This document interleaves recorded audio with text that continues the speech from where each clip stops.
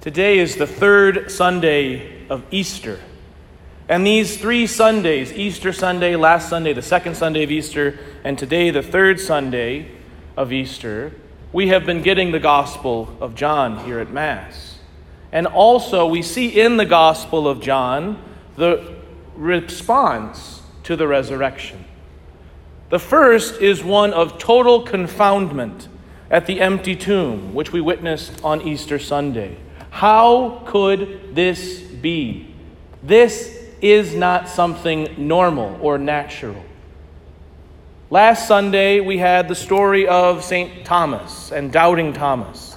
The doubts of hearing that the Lord is raised from the dead, but the Lord allaying those fears and doubts of St. Thomas by coming to him and to all of the apostles again. Today, we get the third kind of response to the resurrection. After we've encountered and perhaps even believed in the resurrection of Jesus from the dead, we have this desire to go back to our normal, convenient, comfortable way of life. St. Peter has encountered the empty tomb and the risen Lord. And what does he want to do with all of this? He wants to go back to what he knows. He wants to go fishing. Remember, Peter and Andrew and James and John are fishermen. This is something that they know. This is something that makes sense to them. And so through all of the confusion, the wonder, the doubt, the belief of the resurrection, they go back to that thing that makes sense. And how often do we do that in our lives? We get to a certain point where we believe, I believe in this Jesus. I believe that he is risen from the dead. Maybe we go even further. I believe in the Eucharist. I believe in the sacraments. I believe in the Catholic Church. But I'm still not quite there. I still have my doubts. I'd rather have this thing that's a little more comfortable and convenient. This thing that I can control and make sense of. That's what I want. I want God in this little area of my life.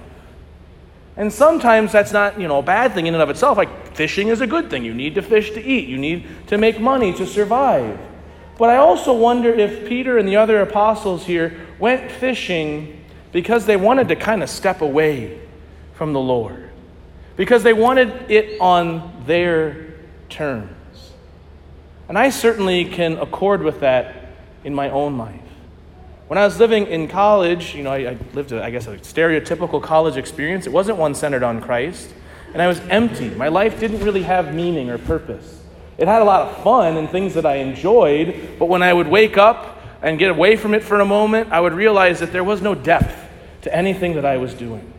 And so I moved to the poorest part of our country, the Navajo Reservation, and taught in a Catholic school there, and started a prayer life, and started to live according to the teachings of the church. And all of a sudden, my life started to have a greater depth and meaning and purpose to it. But golly gee, wouldn't you know if I yearned to go back to be like it was in college. What did it were fishing? It was much, it was sinful. It wasn't fishing. Fishing's a good thing. I wanted those things that were not good. And so when I would go out with my friends, or when I would visit my sister, my twin sister, and my older brother, who were living in Chicago at the time, I wanted that convenience. I wanted to go fishing. And then I would wake up, I would go home, I would move back, I would start praying again, I'd go to confession, and I'd realize that wasn't it. And this hit a real moment. I went to Chicago in the spring of 2009 to apply to the Dominicans. And I got there on Saturday, and I wasn't going to the Dominicans until I think Wednesday. And so that Saturday happened to be the St. Patrick's Day Parade in Chicago, which if any of you have ever been there, don't. It's a wild thing. Anyway, I thought, hey, I'm going to apply to be a priest. I've got this whole thing figured out. I can go off and have fun with my brother and twin sister. The next day, I'm going to keep this PG, I woke up with a very strong headache and an emptiness in my heart. But here's the beauty. Even when we go off on that, even when we did that day in that bar in Chicago, I remember when I realized, I probably had a bit too much to drink, the next thought that came into my head was, I want to be a priest. I want to be a Dominican, and that's the only thing that will give me happiness. Because Jesus doesn't just let us go, Jesus meets us on the seashore, friends. He comes and finds us. The resurrection means that there are no limits to God's love for us. He will meet us wherever we are. And not only that, He will transform those moments where we have walked away, where we are mired in sin, where we are struggling with our difficulties and doubts, and He will give it an abundance of grace and gifts to us. The apostles went fishing and caught nothing. Jesus found them there, told them to cast their nets, and they brought in so many fish that they had to literally drag the nets ashore. God desires to do that in your life. Not only that, but when they bring their gifts to Jesus on the shore, He transforms them. Jesus doesn't just want to make you breakfast, though He does. He gives you the Eucharist. He gives you His body and blood. When you bring your gifts, meager or grand as they are, into this church, God transforms them. He transforms you. He meets you where you are. He feeds you. But then here's the beautiful part. He commissions you.